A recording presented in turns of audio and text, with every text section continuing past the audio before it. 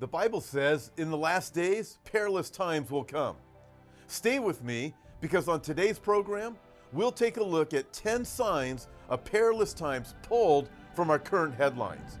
But first, here's a word from our producer, Kevin.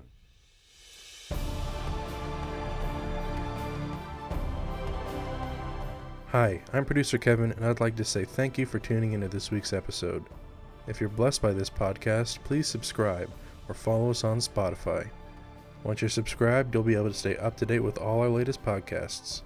This week, Pastor Tom will be informing us of 10 signs that we're living in truly perilous times. Stay tuned as we look at these signs and how they can affect all of us. Consider these headlines by major news organizations just posted and how they reflect on the end times. Here are today's top 10. Number 1, the Bible indicates that we can expect a time of economic upheaval.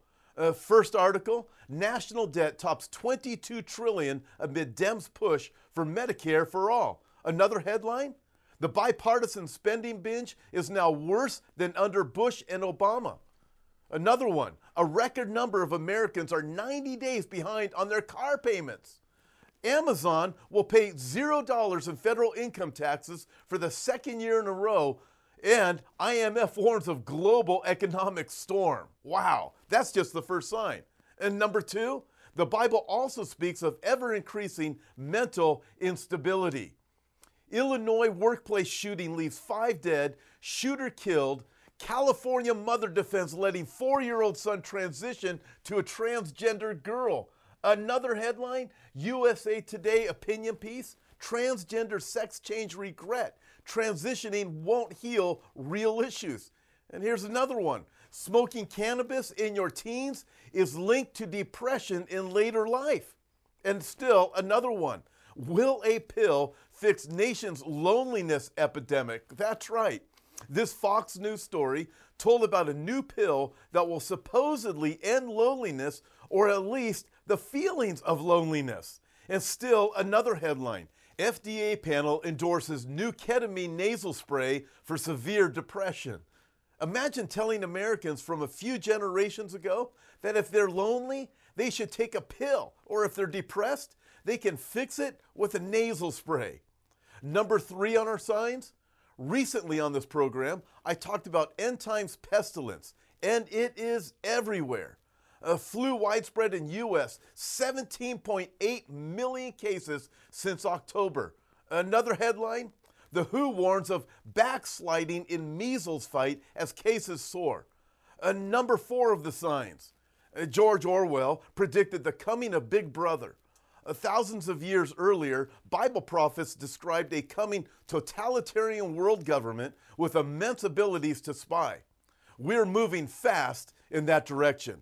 Consider this title. In the name of fake news, Asian governments tighten control on social media. Chinese state media warns of impending high-tech Cold War fueled by AI competition. Another headline, Microsoft wants to pick the news you read.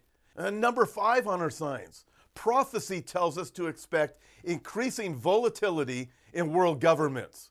Here's the headline. Spain to get third government in 4 years amid fragmenting politics. Not only that, but Iran vows to keep funding terrorism, threatens Israel with hellfire.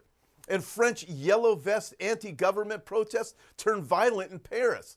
But it doesn't stop there. China is unleashing killer robots and stealth drones that carry out targeted airstrikes without a human pressing the fire button.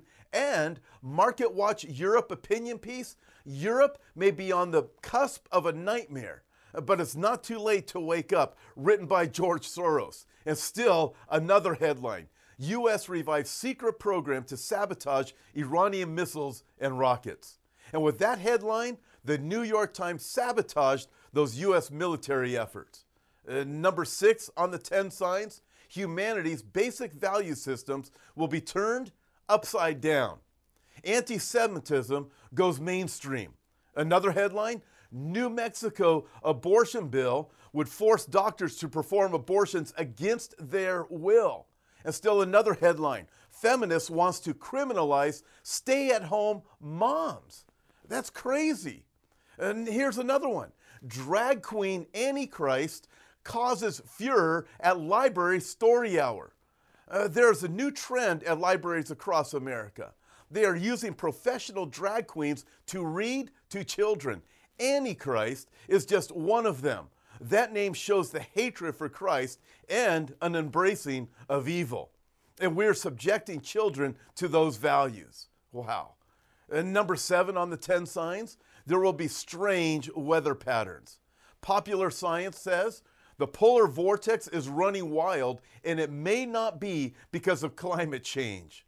Number 8 on the 10 signs, in the last days, men will give heed to seducing spirits, speaking lies and hypocrisy, and demand that you don't eat meat. Here's the headline. Vegan Cory Booker says meat eaters' days are numbered. And number 9, the Bible speaks of men's hearts failing them for fear. We're seeing signs of it already. Underground bomb shelter mansion listed in Las Vegas for $18 million. The mega rich are building luxury bomb shelters all over the world. Why? They're afraid. They see impending calamities on every horizon. These people intend to ride out the apocalypse in style, but it won't work that way. And number 10, there will be a pseudo-peace plan to divide Jerusalem that marks the beginning of the Great Tribulation.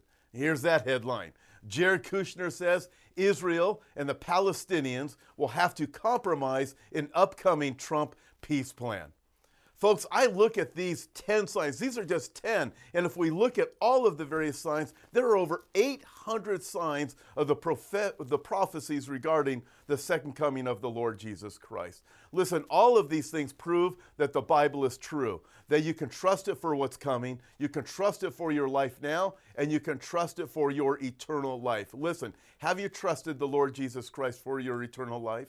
The Bible tells us that all have sinned and fallen short of the glory of God, and that we must be forgiven of our sins, and that in Jesus Christ only do we have that forgiveness. Have you trusted Christ? Listen, if you haven't and you want to make sure that you're forgiven of your sins, that when you die you're going to go to heaven and not be judged for your sins, then pray this with me.